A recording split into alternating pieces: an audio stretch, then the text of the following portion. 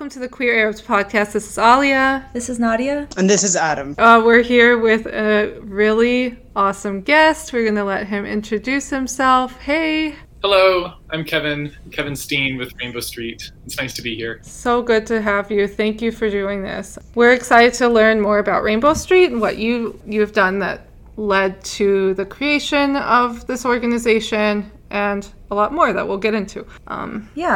Just to start off, could you tell us a little bit about how you started your own practice as an activist and how it led to the founding of this organization? Yeah, absolutely. I mean, it's kind of hard to make that into a story because, as it's happening, I'm not noticing how I'm on a track to starting my own international nonprofit organization. And so sort of looking back, I'm sort of piecing it together, and it's hard to tell. My own practice as an activist, I sort of have a complicated relationship with the idea of activist, actually. I hesitate to call myself an activist, partly because this is paid work and it's protection services. It's sort of it's human services. And so we're providing shelter and referrals, information to LGBTQ folks, all around the Middle East, North Africa region. And so it started as a volunteer thing, and I can give you the full story for that in a minute. But now it's actually my full-time job, and it feels very different since I left my full-time job in the tech industry to do this full-time. And so even when I was doing it as a volunteer, I didn't really think of myself as an activist. It's more just I'm just doing what's necessary to get this particular job done, I guess.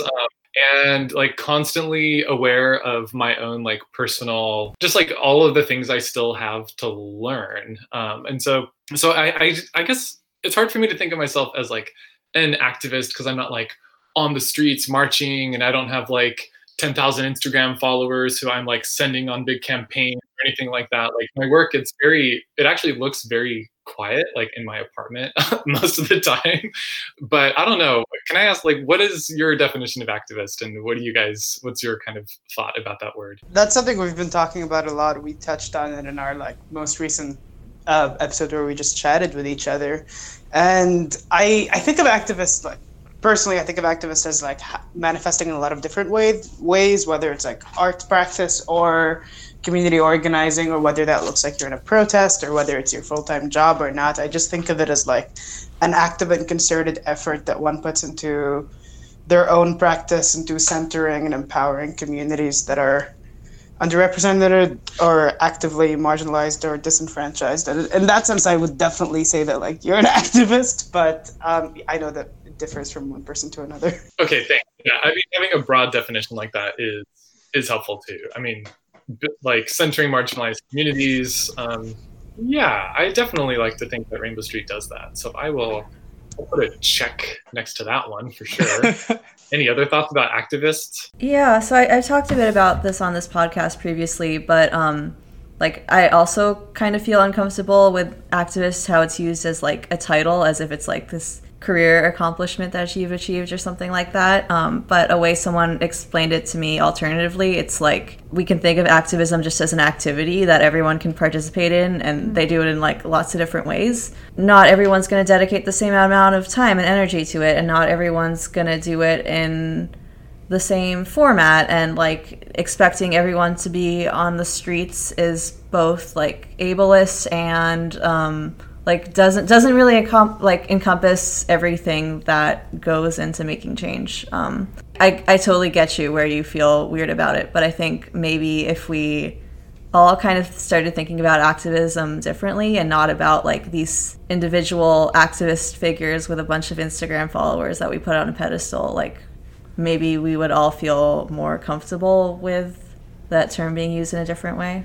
Yeah, and as we're recording, we're all in quarantine, and it's kind of forcing people probably to redefine what activism means, and what change looks like. Yeah, saying that someone is just doing something from their couch used to be an insult or a way to diminish them, but now what's not done from couches? Now it's you're being responsible. Yeah. You're being inside. All activities are done from people's couches. You're by yourself. Oh my god, that is so funny. if you're not being an activist from your couch, like, what are you doing? Like, I'm scared. Right. I feel like because of my background growing up in Egypt, like during the Egyptian Revolution, I get really, really frustrated with this idea that like the only valid way of being a political agent is being on the street, because I do feel like from my own experience, like that is one kind of performance, and if done alone, even in mass quantities, it will mean nothing, and it can actually be really destructive. And so I think of like everything else that we're doing as fundamental to building the kind of values and coalitions as a community that then make like this kind of street protest have any kind of meaning. For sure. And that's, there are also a lot of people who just, for one reason or another, can't get on the streets, either like all the time, if we're thinking about folks who may not be like fully physically able to, or other just folks for whom it's not safe to be out on the streets, or it's less safe than it is for folks who are able to go out. So yeah, I like the idea of having a more inclusive idea of what activism means, and if I'm into that, then it becomes harder and harder to deny that, like, yes, maybe I'm an activist and I need to embrace that. If you want, no pressure. Call Yeah. yourself what you want. But however, how did your practice start? You mentioned that you started doing volunteer work and then it became more of a full-time thing. Yeah, so Rainbows, like, I've always been just like a sort of compulsive volunteerer for sure. Like in college, I was really involved in the like LGBTQ like mentorship scene, if that is such a thing. I just spent a lot of time doing like service with like the queer community in Los Angeles, where I was in school. And then I did linguistics in school, and I ended up with this really interesting, like very, very, very entry-level job at Google doing linguistics there. And it was the fall of 2013. I guess other important detail, I studied Arabic in college, and I went to Jordan, where I learned a lot of Arabic and became pretty good at Arabic, and have since forgotten almost all of it. But I did spend a lot of time in Jordan and some in Morocco on just like, if you're an American studying Arabic, it turns out there's just like a lot of like federal funding to support you. Oh God. Which is like so cynical. Like, my classmates were all like future CIA agents and State Department people and like petroleum business people and like anthropologists and linguists.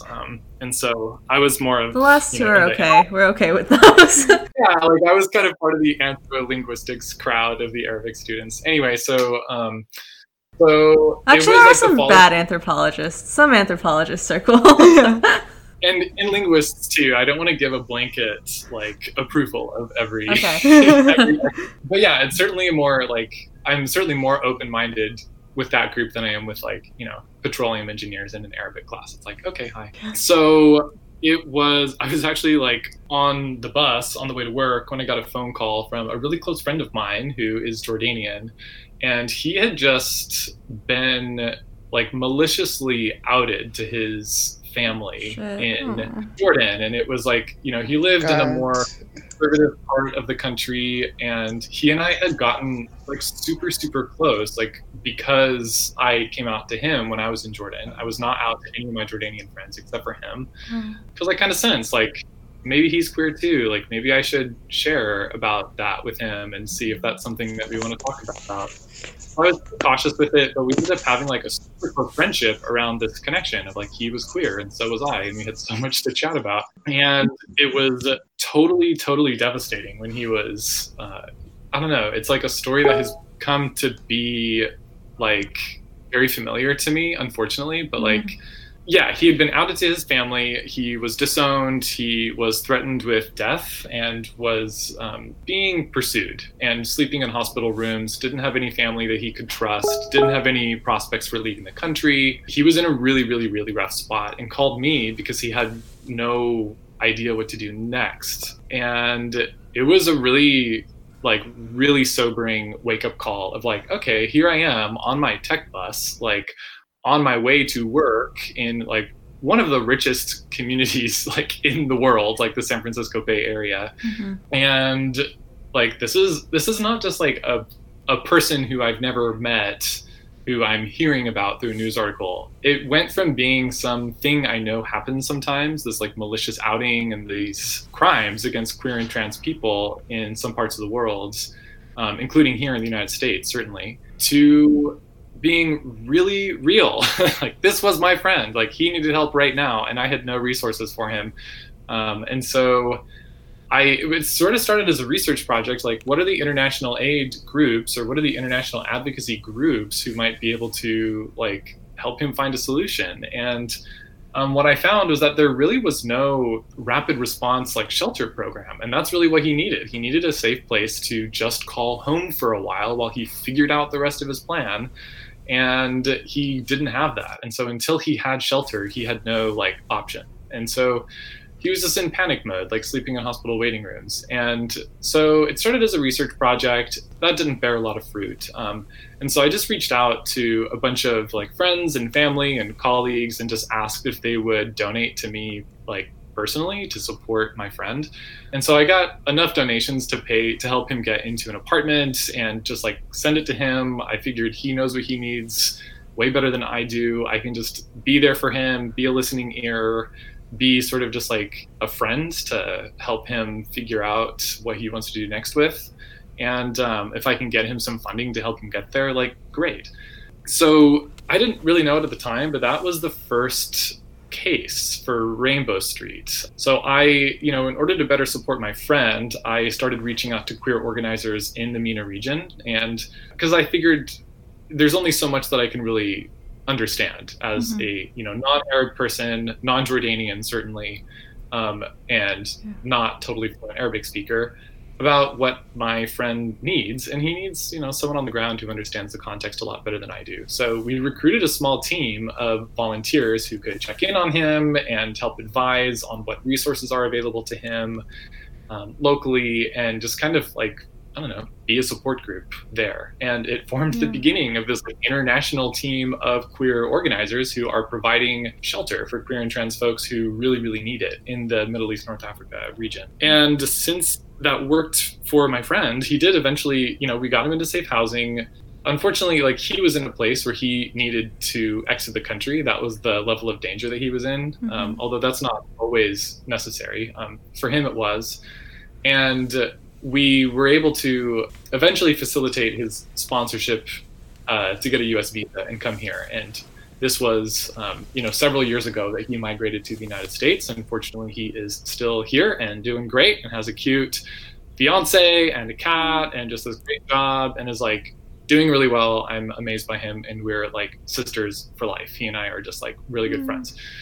But thank goodness for that. I mean, like, that's just one of those life-defining friendships that you like never forget, But he also, he was a client of Rainbow Street at the very, very beginning, before Rainbow Street was really Rainbow Street. So anyway, that's kind of the long story, but eventually we decided, like, we want to make this an organization that can collect donations and be accountable to our supporters.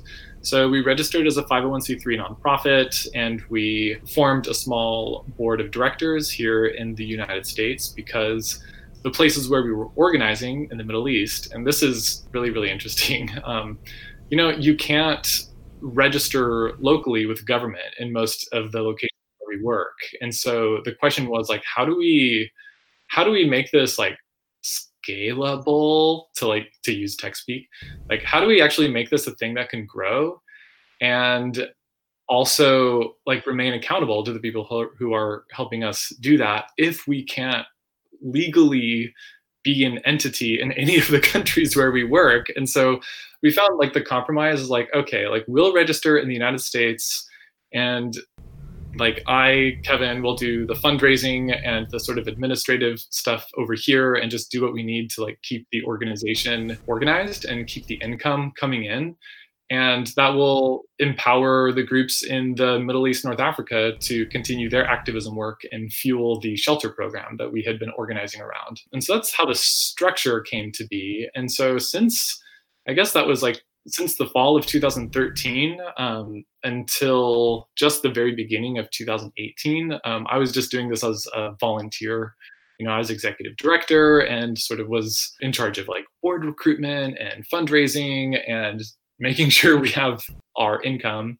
And my colleagues in Middle East, North Africa, fellow activists, were running the program and sending reports back. And we were all working really closely on the program work. And I always had a very full understanding of like who is on our list of clients right now and what do they need and how do we get them what they need? Do we need to form a partnership with some new NGO who can provide like remote mental health support, et cetera? Like I've been really involved in the program work from the beginning, but I really believe in like trusting the local folks to make those calls. And it's a very collaborative sort of spirit, I think, that speaks to the beginning of the organization, which was like this all volunteer effort. So I left my job in 2018. I did it for free for a year. And in 2019, we were able to actually like hire me and hire one full-time staff person abroad too. And so we had a 2-person staff, and we've grown to a 3-person staff now, 2 program staff, and just me over here still. And it's growing. It's becoming more and more of a thing. We're able to put more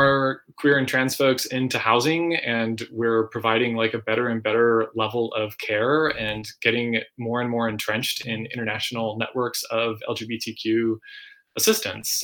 So it feels good. And that's sort of the story of like how Rainbow Street became a thing and why I'm involved in it. It's sort of random because I'm not Middle Eastern, I'm not from that region, but it was, it's about doing what's necessary. And my friend really needed this, and it exposed a major gap in the services available for most queer and trans folks. So we're doing our best to fill that gap and working with lots of people who are doing important work too. That's so beautiful. And it's also appropriate. I think like most of the people we talk to who are now running organizations or projects of some kind, like it does start from a personal place or an instance or just a case of need, and it's not about people trying to make the biggest, greatest thing ever that changes the world. It's about people doing what needs to be done and people caring about some community they're involved in. So that's totally appropriate, and it's also really great to see that how much you're emphasizing collaboration, and that like sometimes the biggest thing we could do here is just like the boring nuts and bolts, Right. Yeah. I think that's like a really overlooked part of what it takes to do quote unquote activism. Right, and respecting the agency of others involved. Yeah, and I'm also really struck by this idea that resettlement or moving to a Western country or so on is not the ultimate goal, or like what the primary operations of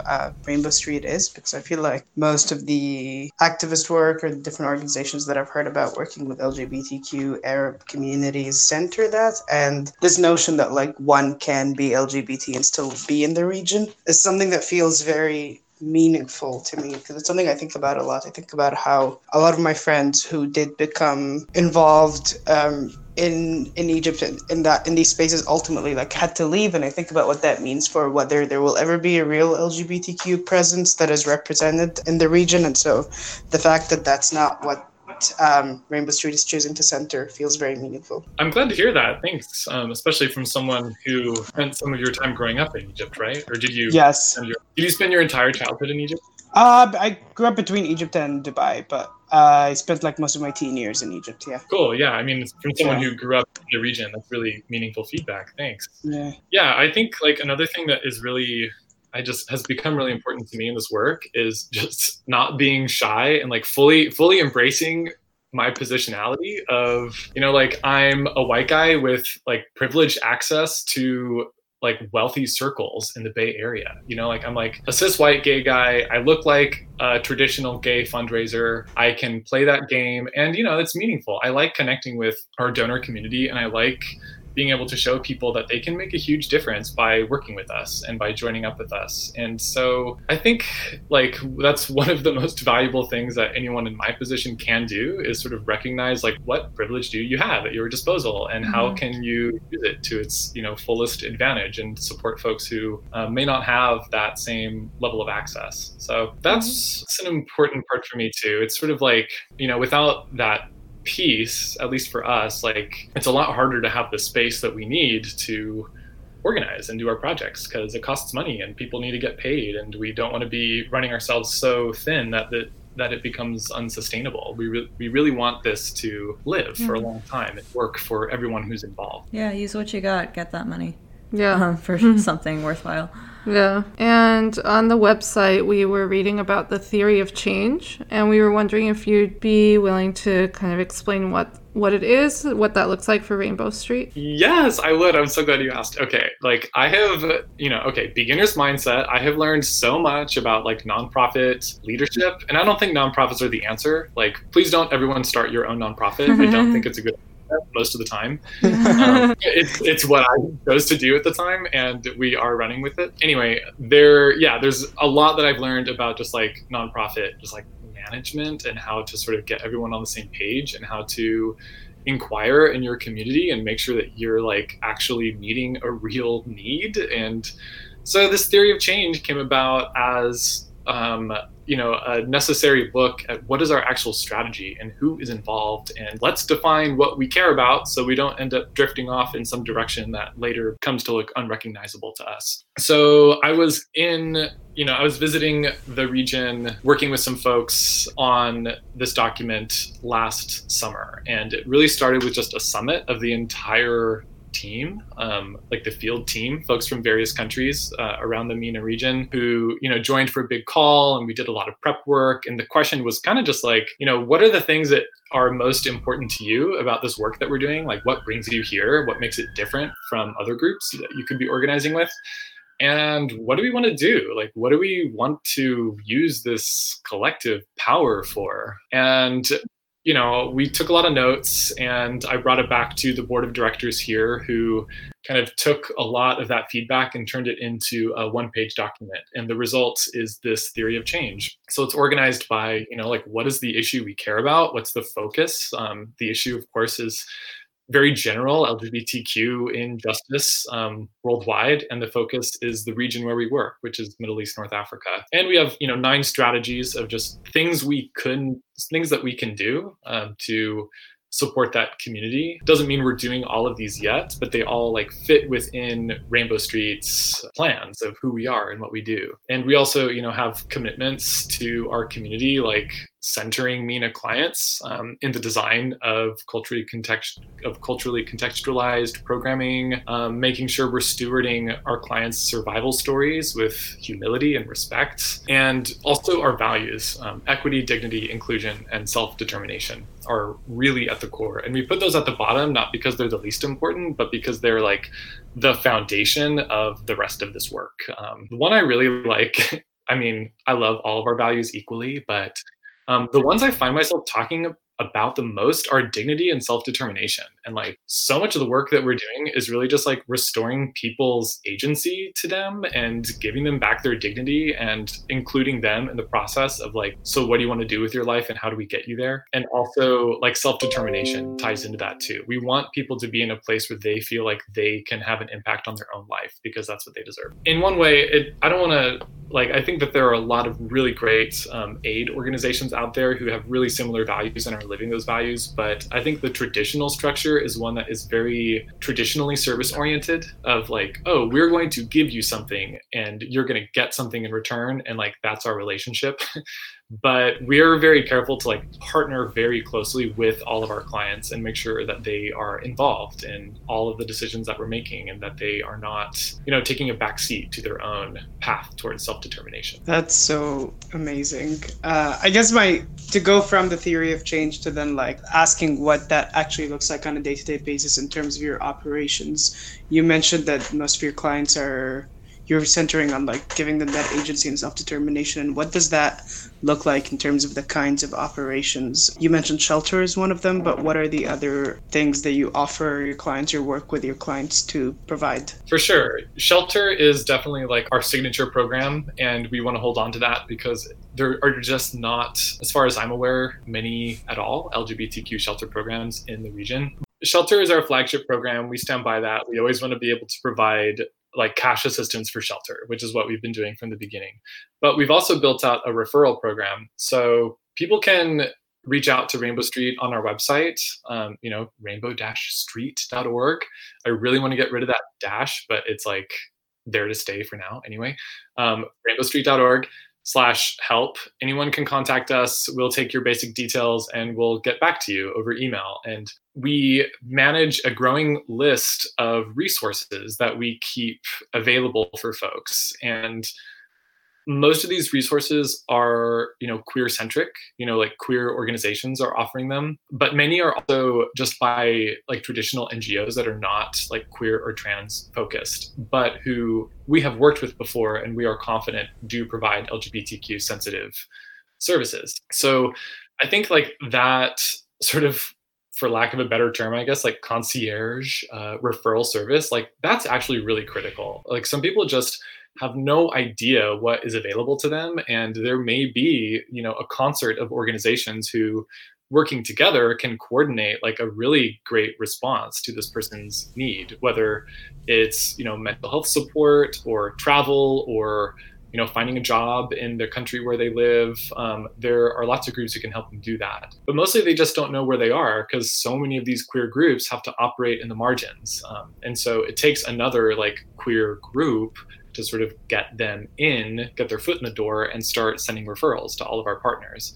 So we've seen some folks like have some really successful resolutions that didn't require them to go into emergency shelter just from us being able to like share their information with folks who actually can help wherever they are. And I was telling Adam too, we've also introduced like an education component because there is a lot of learning to do about how to support queer and trans people in the Middle East, North Africa, like by more traditional organizations. And so we've actually held some really successful trainings in English and in Arabic for just like refugee organizations who support refugees in various ways, who may not have specific LGBTQ programming or who just want to, I guess, like increase the quality of their queer programming.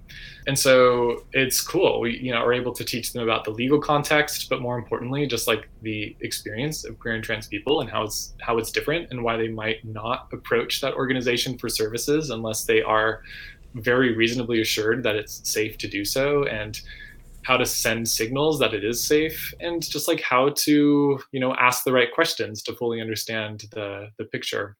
Because a lot of these folks have been, like they've been very seriously traumatized and they may not feel safe accessing these resources that they have a full right to access. But with a little assurance and a little bit of just like direct referrals from a queer organization like ours, like that can go a really long way in getting someone what they need. So most often what people are requesting and what they need are, psychological support. A lot of people they need some mental health.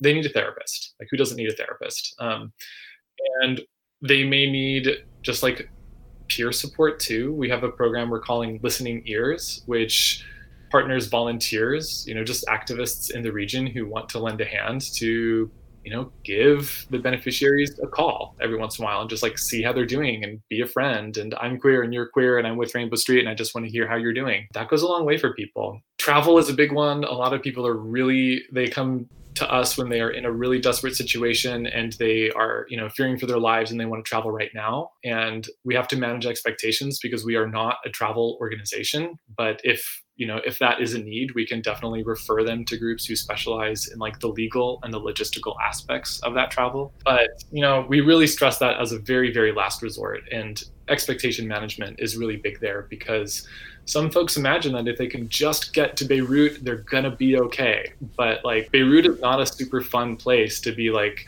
a refugee who is a trans woman for 1 to 2 years while you wait for resettlement through UNHCR, which is not even certain. And so we give people full power to make their own decisions, but we are very careful to make sure they have very accurate information about what it is they're getting themselves into. And that means connecting them to folks who've done it before. That means just like being really responsive to their questions and being really patient with them, and getting them expert advice on what's available to them. Amazing. I'm curious, since you're kind of, it seems like the first stop for a lot of people in finding other resources, how do clients typically find you? Social media often. We get, people will find us on Instagram and send us a message and we'll send them our form, sort of our onboarding form. People Google us a lot. They just find us on Google. And referrals from outside organizations too.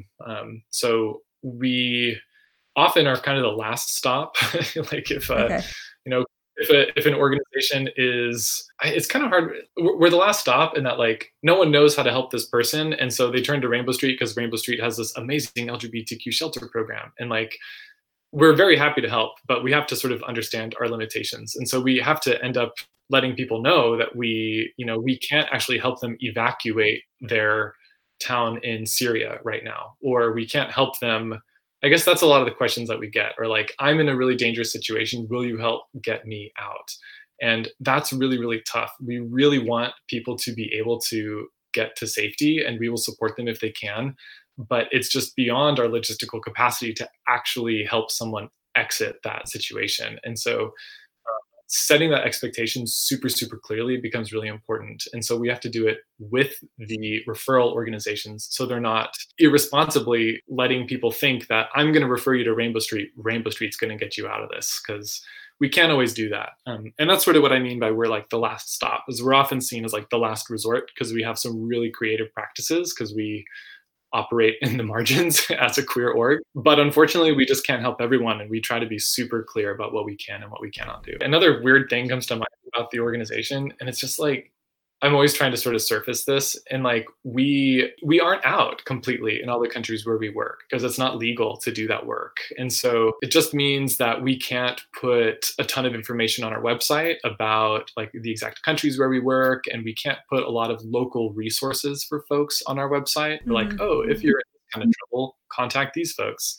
because we don't want to out those folks either. And so that's why we really depend on those referrals from the external organizations to help us reach people, because we can't be quite as visible as we want to be to our like client population. And that's just because we're in really tricky territory, unfortunately. Yeah, I think maybe it feels weird, but I think that's a totally normal and common line to navigate between visibility and safety. And I think maybe having a bit more of like a broader umbrella organization lets you fudge that line a bit, because you can be like, here we are, but no one knows exactly where we are, but we exist. There's a thing. We won't tell you where. We exist is great. Have you, you guys have probably, there are so many great organizations that are out in the MENA region right now. Like Tunisia and Lebanon are both like real hotspots for like more out organizing. And one of them is called We Exist, Mawjoudeen. Like, we are here. We're hoping to talk to someone from them in a little bit. Yeah, they're great. And I think their name is so perfect. And like, they're just a great example of a kind of like umbrella organization in, one of the important parts of the MENA region in Tunisia. Yeah, they're able to do a lot of that sort of that connecting work, getting people hooked up with the resources that they need. I really admire them. Right. No, but I will say that like this kind of work, this kind of like not specific geographical location is actually very valuable for communities and countries where they cannot exist, where NGOs cannot exist. Because I know that like I mentioned this to you earlier, but in Egypt, there was a very brief moment where LGBT organizing was not quite institutionalized, but where it was at least able to exist in a public setting in a way that like it cannot now. And knowing that there's a resource that is in a lot of way like transcending geography in that way I do think is helpful. I love the way you put that. It's so true. One thing I did want to, because you mentioned this, Kevin, and that's something that I really want to like make sure that we put forth, is this idea of like what communities within LGBT communities you're serving. And I know you mentioned that there is a focus on trans Arab youth, and I would love to hear more about how Rainbow Street came to incorporate that within its vision, and how you've done that outreach so that you're providing that kind of support. For sure. Yeah, thanks for asking. There are marginalized communities within marginalized communities, of course. And we've found that, it's no accident that about half, I think last year it was a little bit more than half of our clients are trans or gender nonconforming or non-binary, or are some way just like, outside of traditional gender performance. These ID words are kind of tricky because it may not be an identity that someone embraces, but it may be very clear that part of the issues that they are, experiencing with their families as a result of their like gender variance. So trans folks, GNC folks, like that's a huge at-risk population within the wider LGBTQ umbrella. And so I wish that I could speak more to particular outreach. We don't have a lot of outreach in the first place, except for our relationships with other organizations. And so I guess that is one way that we reach out to folks. Like, people know about our services, but mostly the reason that number is so high is just that there are so many more people who contact us, unfortunately, than we can actually offer cash for shelter assistance to. And so we have to be very careful to prioritize the folks who really need it most. And the folks who inevitably need it most are, trans and gender nonconforming folks. And so we see like a pretty significant overrepresentation of that population in our client group, because they tend to have the highest need. And I'd say another sort of like subpopulation that is just has an extra set of needs is are refugees, folks who are outside of their home countries. The UNHCR definition of refugee is just someone who has like left their home country because of fear of like specific types of persecution. And so queer and trans folks definitely fit within that. And there's something that really sets you back when you're outside your home country. Like, sure, maybe you're farther away from a potentially hostile family or potentially hostile government, but you also don't have the right to work most of the time, and you are sort of forced to live in poorer communities. And these are communities that tend to be based on family groups or religious affiliation, which are specifically the kinds of groups that queer and trans folks are trying to escape when they leave their home country. And so people who are refugees, that's another overrepresentation of our client base. We definitely work with people who are local to the countries where we work in too. We certainly don't want to exclude them because their needs are very real. But we find that when we just go through the prioritization of like who has the highest need right now for this cash assistance for housing, refugees. I think in 2018, over 90% of the clients who we worked with were refugees. And last year, I think that number dropped a little bit, but it's still more than half of the folks we work with are refugees. Right. And I'll also call out just like trauma survivors, but that's nearly everyone we work with.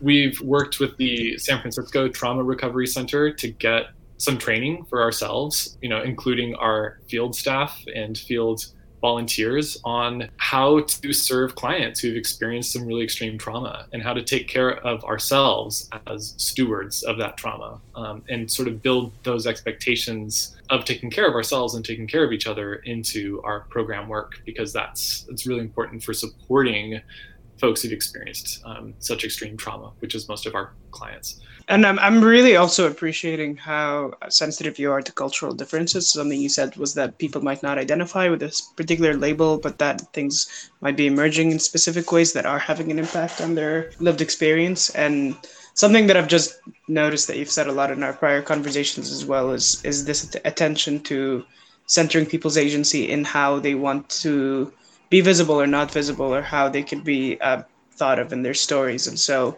I'd love to hear more about how storytelling and outreach and how these two, not outreach, I'm sorry, but like talking about these issues, like in your processes with fundraising or with media, and how you factor centering people's stories and people's agency within that as a part of your process. Yeah, thanks for asking. That's like such a salient topic in this work. Like, it's weird. Unfortunately, for better or for worse, we are a traditional nonprofit. We're 501c3. We depend on charitable donations. And I think it's reasonable to expect supporters of Rainbow Street to want some kind of understanding of where their dollars are going. And that means sharing profiles of folks and sharing stories and showing like this is where the impact goes and this is why it's so important and we need to keep this work going. But it's super tricky because we're working with folks who've experienced really extreme trauma. To even ask them if they are interested in sharing their story is complicated because do they think that we're going to withhold assistance? Do they think that they're going to get preferential treatment if they say yes? And so like even asking a current client is like already doing the wrong thing. And so we restrict it to only folks who are no longer receiving services from Rainbow Street because we don't want to confuse that relationship. And, our primary objective is to just like provide good care for the people who are with us. But yeah, we do reach out to people and we do offer them the option of sharing their story. Most of the time they say no, and that's cool. So one way that we have sort of learned to improvise around that a little bit is, to highlight the stories of the people who do say yes and are excited to share their story, but do it mostly in private settings. If if I'm in a meeting with a donor, or if we are hosting an event in the San Francisco Bay Area where we can privately tell a story to the attendees, that's great, because that's a really safe way for that person to feel like they can share their story in a much more personalized way that isn't going to be like blasted all over the internet. And so we've worked with our former clients to share more like personalized versions of their stories in those private settings where they feel a lot safer to do so. And we've gotten good feedback from donors and from the participants, the clients, on that. There's also a really important group of people who are involved with Rainbow Street who everyone loves to hear from, and it's the activists. We depend on a lot of volunteer activists as case managers, as media people, as just like the people who are actually pushing this work forward in their countries. So we have, for example, right now on our website, we have a pretty in-depth interview with one of our volunteer case managers who was really generous with his time and shared a lot of detail about his work and why he is driven to do this and how meaningful it is for him to play this role. And that's another way that I really like to show the impact of Rainbow Street, because it's like, for sure, we are getting really vulnerable folks into like safer situations as much as we can.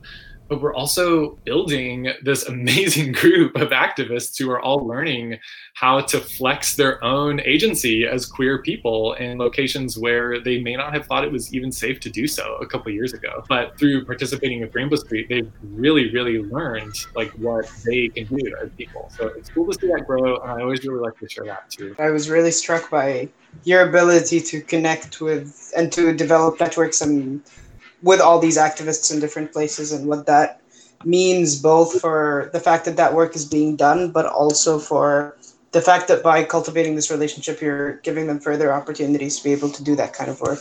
Yeah, thanks for saying that. I think, creating opportunities, that's pretty much what we're trying to do. Like for anyone who's working with us or our clients, even our staff, I'm really hoping that like our paid staff is getting really meaningful sort of personal experience out of this too. Thank you so much for joining us today. For everyone listening, how can people get involved, or how can they support your work? Thanks for having me. This has been really fun. It's not often that I do like interviews because of the weird like outness of our organization and how I think our podcast is like that kind of in-between ground for a lot of people, and we're kind of embracing that as kind of a low-key platform where people can define what they want to say on their own terms. It's perfect. And I did consult with like a wider team of folks, and everyone was super stoked about being on this podcast, so thanks for having me. For your listeners, anyone listening, I mean, of course, we rely on charitable donations, so like rainbowstreet.org, rainbow-street.org.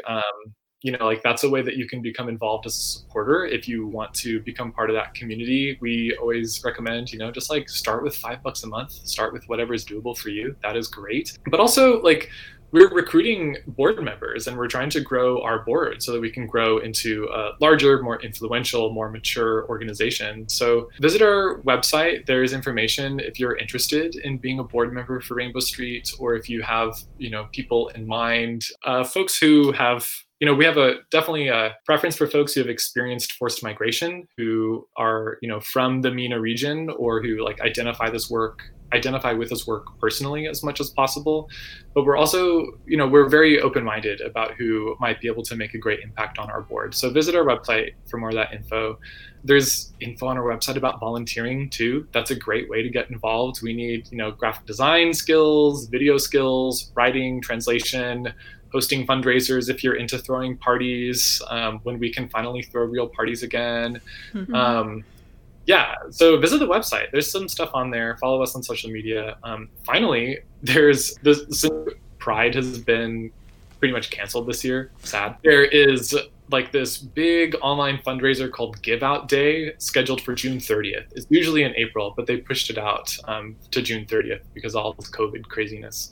And so Give Out Day is a cool way to like engage with LGBTQ nonprofits all over the Bay Area and like make a donation, share about your donation. It's like an online day of giving. So if you're super stoked about Rainbow Street, we'll have some information on our website about like being involved with Giveout Day very soon. And we could use a lot of volunteers to help us really amplify our message for that. Awesome. Thank you so much for being here. This was amazing. We got connected for people listening, we got connected to Kevin through Adam. So thank you also, Adam. No, thank you for having me be a part of this. I just feel so honored to be around all of you. Me too. Yeah, I'm so happy. I can't believe the interview's already over. I'm so sad. This was so fun. We can do another one. Yeah, we can always do more. As many as we want. So you can all follow us at The Queer Arabs on Insta, Twitter, and Facebook, and email us at thequeerarabs@gmail.com. Our website is, you guessed it, thequeerarabs.com. Whoa. Whoa.